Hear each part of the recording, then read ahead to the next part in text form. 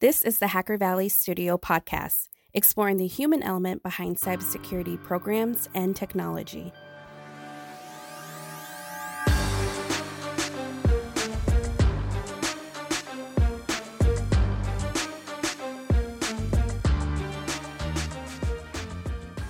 Welcome back to the show, everyone. This episode is brought to you by Thinkst Canary. Imagine for a moment, there's an intruder in your network. Maybe they're a red teamer, a malicious insider, or an advanced attacker. They have circumvented your traditional defenses and evaded your most experienced analysts. They believe it's game over for you, your network, and your business. But they find something alluring, too tempting to pass up. Maybe it looks like a Windows file share, a mainframe, a router, or a critical piece of SCADA equipment. Upon accessing what they think is a critical asset, a single high-fidelity alert goes to your team. The attacker has just tripped a Thinkst Canary. You can have a Thinkst Canary set up in under 4 minutes, and that's it. Just leave it lying in wait, no ongoing maintenance, and only alerts when there's actually something to investigate. No matter what continent you live on, you are in good company, as there are high-performing security teams on all 7 continents that are using Thinkst Canaries. These canaries are so effective. Thinkst has a love page on their website displaying dozens of real messages from people I know and respect in our industry. Get a no BS quote and learn more about this detection best practice at canary.tools. And when you speak to them, let them know that Hacker Valley sent you. In this episode, we chat with the founder of Thinkst, Haroon Meer. We talk about the origins of deception technology and how his technology is changing the way companies around the world are doing detection. And with that, let's get right to it. What's going on, everybody? You're in the Hacker Valley studio with your hosts, Ron and Chris. Yes, sir. Welcome back to the show. Glad to be back again. Along with a special guest, we have Haroon Meer. He is the founder and researcher at Thinkst. Haroon, it's a true pleasure to have someone with such a distinguished background in red teaming, understanding security solutions, but most importantly, welcome to the show. It's really great to be here. Thanks for having me. Haroon, we were just having such a good conversation before the podcast. Such an interesting character for sure. Would love to hear more about your background and what you're doing today. So for background, mainly what you'll get is that I'm old. Yeah, it's something you can't get away from. So I started off doing like regular technology stuff. So system engineering, Unix system administration, programming sort of stuff straight out of university. And in 2000, I was part of a small South African pen testing company called SensePost. And we ran SensePost for about 10 years, but we were really lucky because the industry was really young, like in the early 2000s. And mainly it means that standards were lower. And I only say that half joking, like because it was such a new field, we had 2 advantages, right? The one is nobody could really say they were doing this longer than us. Like everyone was making stuff up as they went along. And so you could have these pretty young kids pushing the envelope a little bit and doing cool stuff. And we kind of made a name for ourselves with pen testing and security research. And mainly we did that, like we did lots of talks, we contributed to books. Like we spent all our time just breaking into stuff and figuring out new ways to break into stuff. And so we did that for like 10 years. And I think during that 10 years, we spoke at every Black Hat DEF CON there was during that period, because like we kept trying to figure out new ways to do things. And in 2010, I stopped wanting to do that so much. And mainly I wanted to stop doing it because you start to get to realize that you're not breaking into everything because you're clever. You're breaking into everything because everything's terrible. And there's kind of a like it's really fun. You can keep breaking into stuff, or you can start figuring out how to do something a little more permanent. I say to some of my really clever friends, like in offense, you get to do really cool stuff and you get really frequent dopamine hits, right? Because every time you go out, you're breaking something new and there's a rush and that works. But in another way, you kind of always drawing in the margins of other people's work. Like you do really clever stuff and you build really clever hacks, but there's very little permanence, because what you're doing is a hack to get around a thing currently, and that thing gets fixed, and then you've got to figure out new hacks, which is totally cool. It's totally fun. But there was a point where I said, well, can we use that sort of hackiness for defense, for blue teaming? And so at that point, I broke away and started a company called Thinkst. And the idea was that we'd see if we could use offensive thinking to build defensive products. And in 2015, we released a product called Canary, which is a modern take on honeypots. And today, that's all we do, is we do honeypots and detection that really works without the suck. Like our official line is detection that doesn't suck, our unofficial line. But that's what we're going for. Wow. So you do all sorts of canaries. How did you even get to that point? Was this a completely new concept at that juncture, or is this something that has been done before and you guys just took it to the next level? No, it's a super good question. So I think honeypots have a bit of a bad rap. And part of the bad rap is just unfortunate. So in the early 2000s, the guys from the HoneyNet project, Lance Spitzner, and just about everyone who was a good guy in the early 2000s was part of the HoneyNet project. So Fyodor from Nmap, or Rainforest Puppy, or Lance Spitzner, and they put out really interesting papers in a series called Know Your Enemy. But what's interesting is they pitched honeypots as a sort of hacker anthropology, which is you can know about attackers, like understand these strange creatures by setting up honeypots and learning what they do. And so the whole use of honeypots became kind of pigeonholed as a way to understand attackers. And of course, as InfoSec commercialized and became serious, nobody's got the time to sit down and play study or hacker. Like that stuff just became relegated to academic projects. And we think something's seriously being missed in it, because we think they're great if used for internal detection. So the way we use our canaries and our canary tokens are primarily on internal networks. And we do a few things differently, but we aim pretty squarely at, can we detect badness on your network without you having to do a bunch of work? So when we restarted it, or when we started working on Canary in late 2014, 2015, there were a few people who started playing with deception, like deception became a category. But we think some of that stuff is wrong-minded. At this point, there's not a lot of people kind of aiming honeypots where we are. This sounds like a problem that has probably existed well before you found your company Thinkst, and before you provided the technology to do canaries and honeypots. What's the underlying problem? Is the underlying problem that software is vulnerable? Is it security solutions aren't performing as they should? What's your take on it? Yeah, it's a super good question. I think one of the main things that we solve for is that solutions are too complex. So ignoring the specifics of what we solve, like I think today people have gotten into a position where networks are too complex and solutions are too complex. And what it means is that people can do a lot of stuff without shifting the needle.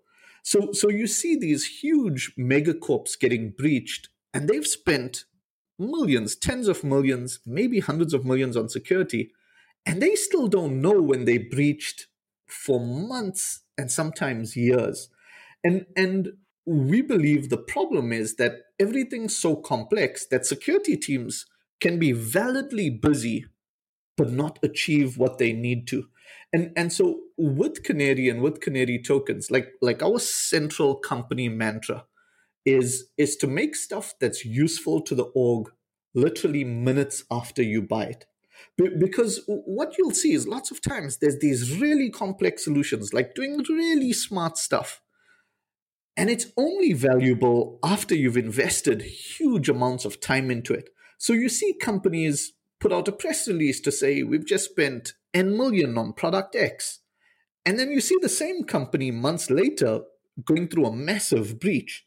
And then there's this kind of shuffling of feet, right? Because the CISO has to explain what went wrong, and the vendor, who a few months ago had a press release, now has to say, like, we gave them the warning and they didn't really see the alert and they configured it in pass-through mode. And for a long time, security vendors have gotten away because you basically get to say, we were perfect, they used us wrong. And instead, what we've focused very heavily on is users should use us right, or it's our fault. And so we kind of shape our product as you buy us, 4 minutes later, we're useful for you, and we don't get to hide behind that fig leaf. When I think about canaries, like I think about this song and dance deception, and I think about psychology, because if we had fake banks all around the world where, you know, robbers could go in and they pop into a bank, like, oh, I'm going to rob this bank, but the bank's fake, right? You know, that would be such a huge undertaking. How much work actually goes into the psychology of the attacker? Like, what would they be interested in? And what does that research look like? Yeah, it's super interesting. So there's two ways to answer it. I think there are people who get really, really deep on actually making the deception happen. And like in our product, we spend a lot of time making sure that, like, if we claim to be a Cisco, like, we'll take that to the nth degree. So the product will look like a Cisco on the stack level and look like a Cisco with the services. But it's one of those cases where I think security defenders overthink things a little. And it's interesting because I'm actually going to talk for change about lowering the bar when everyone spends a lot of time in security talking about raising the bar. And so I think there's two things, and I want to make sure I hit them both. The one is the interestingness of when you actually using deception, what that does to attackers. And it's devastating, right? Because if an attacker finds out that you're running some sort of deception on your network, now he's not helped by that knowledge. He's actually hindered. We've seen pen testers and security testers, red teamers, actually talk about the fact that now when they're on a network and they find credentials, they don't know if they can use it anymore. And so validly, the sort of stuff that would have got your network owned in the past, like someone finds a username and password list, now an attacker finds it and is going, wait, that was too easy. Is this a trick? And so even without really being you end up slowing them down and adding pain to them. But I think a mistake that the industry has made is we focus entirely on making that deception ridiculously believable. And this sounds like a really stupid thing to say when you consider that I'm saying we spend a lot of time making our deception believable. But I'll tell you why I say it. Like I think the security industry has this problem of making perfect the enemy of good enough. And so, for example, if you take the history of honeypots again, you'll find there was a time way back when honeypots were hot technology, like in the mid 2000s or early 2000s, and people will invent a way to deceive attackers. And then other people will do a talk on how this deception can be avoided. And as soon as people discover a way that it can be avoided, defenders would throw that technology out and say, well, this can be detected. When in actual fact, most attackers aren't checking for that detection at all. And so one of the key examples I give, because it's such a good case study for it, is again, early 2000s, people gave this talk on how you could effectively rootkit your own machines so that when an attacker landed on it, you could tell what the system calls badness was happening and you could send off alerts. And shortly thereafter at CanSec West, someone else gave a talk on how if you're on a host, you can do these complex system call timings so that you could tell if your underlying OS was actually doing something like recording your keystrokes. And so with that talk, people kind of threw away that detection, saying, well, now you can detect if you've got SEBEC running under you. But of course, if you take like some of the biggest breaches that we've gotten accustomed to talking about, like take Sony, take Equifax, take Snowden rampaging through the NSA. At no point did any of those attackers go, I'm on this box, let me time system calls to see if this host is actually recording my keystrokes. Like literally, those guys went, ooh, an open share, let me steal the files. And so I think the industry does this dangerous thing where we want perfect results, but actually good enough results that are well thought about will leave us in a much better place than we are. I would love to hear about some of your research findings just by introducing this technology to organizations. What have been some of the kind of side effect findings for Thinkst and the organizations that you work with? Yeah, it's interesting. So we find like we catch pen testers and red teamers pretty routinely. So there's nothing particularly interesting there. Like red teamers get hurt. The interesting side effect or the interesting thing to note there is how little effort it takes to make a dent in that stuff. Jeff Belknap, who used to be the CISO of Slack, has commented repeatedly to say, like you can take a solution that costs a few $1,000s and wreck 100K pen tests. Because again, like we've kind of gotten accustomed to thinking it's a complicated problem, there's expensive solutions, and so anything good must be really expensive. And part of the logic there is that's just not true. Like sometimes cheap and simple will do just as well for you. We find a bunch of things that are good and not so good, but probably amongst the not so good things that are surprising is just finding out how many company networks still spray around credentials like it's 2020, the year of our Lord. And on most company networks, if you just stand up a listener and listen on port 22, at some point something will try to log into you and give you creds.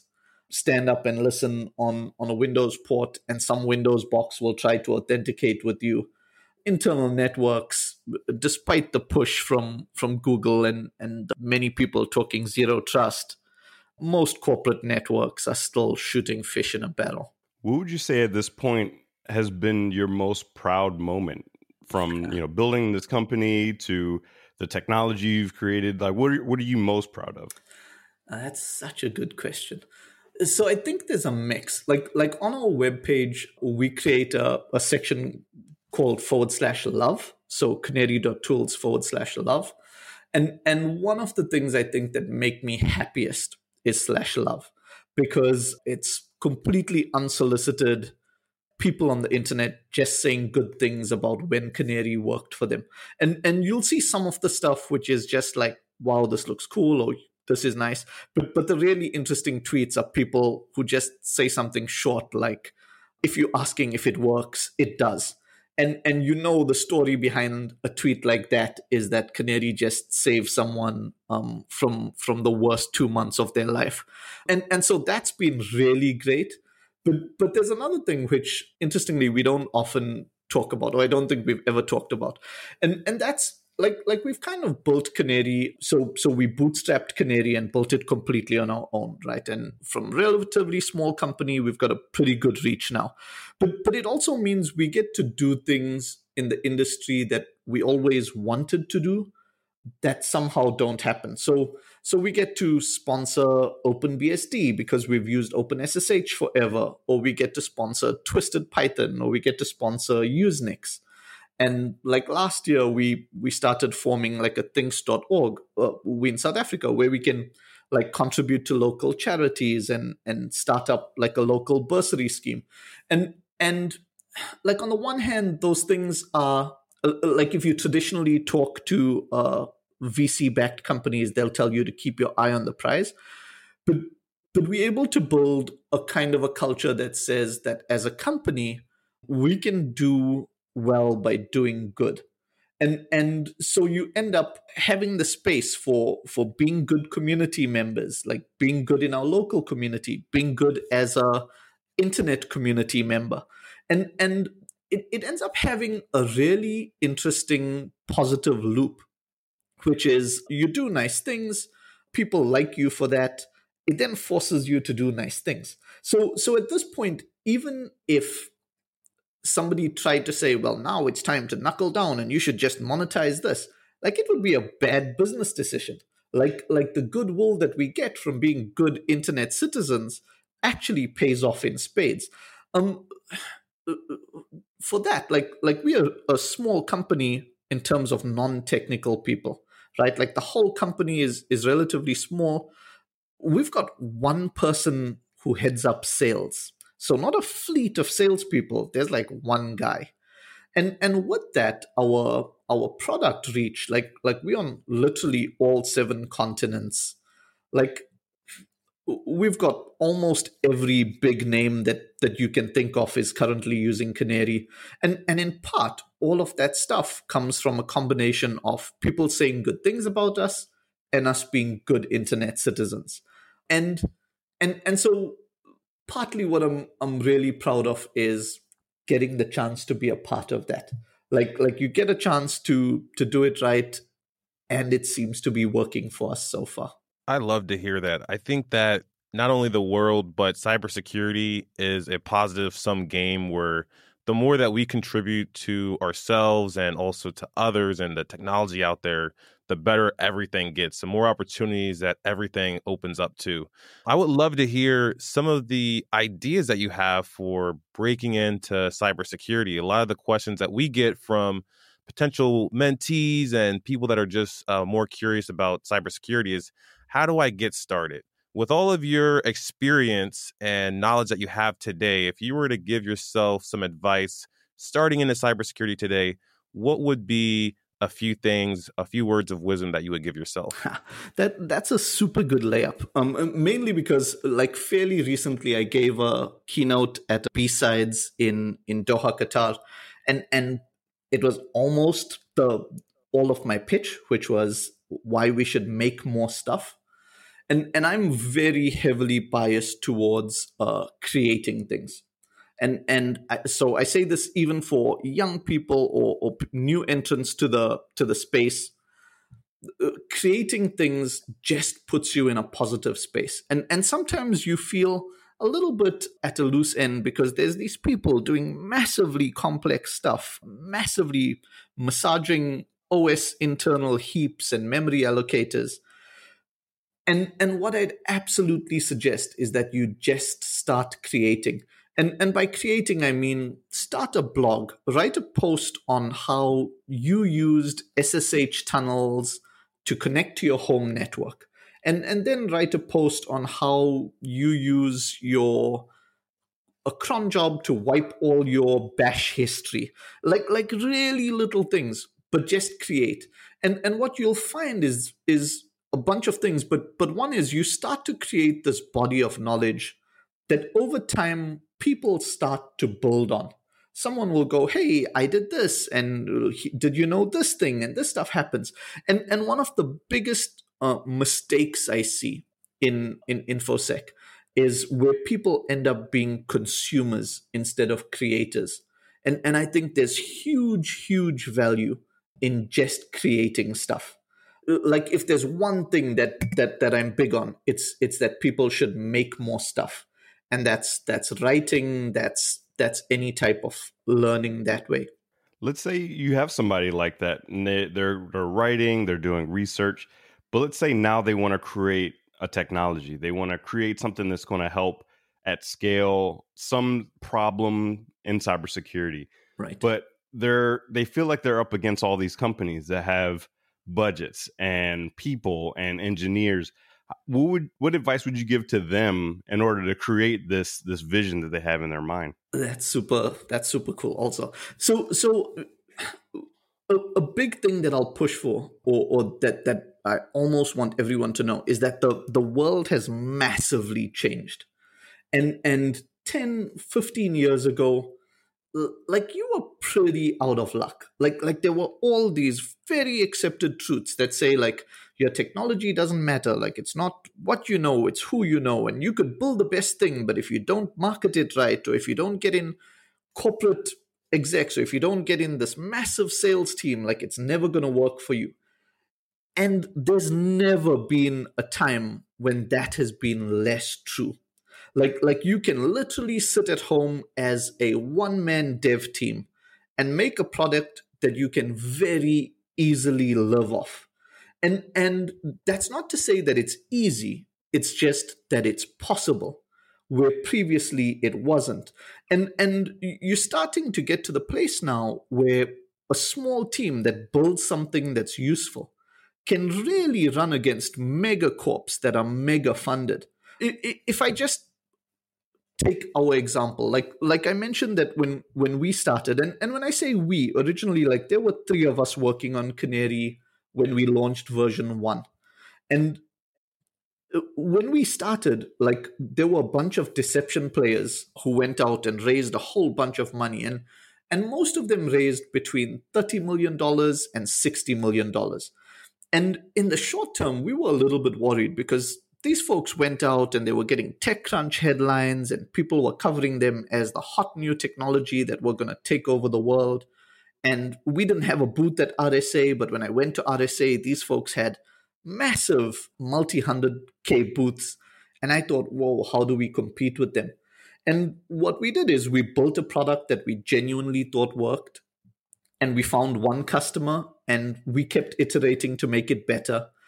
And those early customers used us and liked us and said nice things about us. And so other customers tried us. And 3 years into it, still with no funding, we've got more customers than all those deception players put together. And I don't mean that lightly. I mean it literally. Like you add up all their customers and we've got more. And so I think the market today is kind of ready or readier for good solutions that are sold bottom up in companies.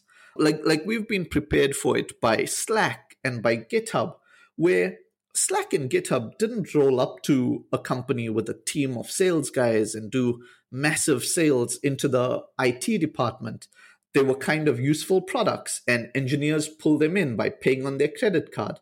And after a while, there's still significant sums being handed over. But it's not the old traditional sales model where strippers and steaks were why your software sold. Like you can get in now with good bottoms up sales. I agree. It's pretty impressive and surprising to see how much technology can enable you, especially with some of the DevOps tools now that you can leverage just to quickly get started up with really any project. Right. It's an interesting model for sure, and one that I think will be fundamentally better for end users because there's just less room to hide. Like a lot of bad software was hiding in these opaque processes because you kind of just used what the enterprise had. And now there's this, like, to join the term, like there's this consumerization of IT where people expect their product to be like their iPhone or like their Mac. And yeah, vendors have to up their game. I would love to hear where are you going next? You're at Thinx, you found a great company. Where does Haroon go from here? That's also an interesting question. In honesty, right now, like it sounds trite, but we're enjoying the ride. Like we're enjoying making stuff that people like. We get to be a little more ambitious. So back in the early 2000s, every security company knew that you could have a security research team, for example. And almost everyone used it purely for marketing, right? So you'd have BindView selling stuff, and BindView will have the Razor team, or you'd have ISS, and ISS would have X-Force. And lots of these people were doing security research, but they were almost completely unrelated to the products the company was making. It was literally marketing spend. And we feel that stuff can be done better. So for example, we originally were a pure research company. Like we've done lots of research and talks. And what we're now starting to do, now that we've got money and we've got space for it, is we're starting to push out research into interesting spaces. Like, hey, here's a problem that really should be addressed, or here's more work that should be done in this area. So on the one hand, we're excited about having more latitude to do what we think are more good things for the industry. And again, we're not completely altruistic. We see that stuff coming back to us in terms of making better products or making better decisions or helping the industry. And so we're pretty excited about that. In general, what we're looking at is effectively growing. So not necessarily with headcount, but being able to be more ambitious with the stuff that we do, because we think fundamentally it'll give us bigger reach and hopefully make bigger impact. Well, Haroon, you got two guys in your corner right here. Thank you so much for hopping on to the podcast with us today. For folks that want to keep up to date with what you have going on with you personally and also for the company, what are some ways that people can stay in touch? It's been a pleasure. So on Twitter, I am Haroon Mir. And most of our company tweeting is from @ThinksCanary. And Twitter will normally be where we're chatting. We're online at canary.tools, which is our website. And other than that, ping me anytime. My DMs are open on Twitter at me to let me know why I'm an idiot. I'll happily respond. Love that. Awesome, Haroon. Thank you so much for joining us on the podcast. We'll be sure to drop all of the information in our show notes, and we'll see everybody next time.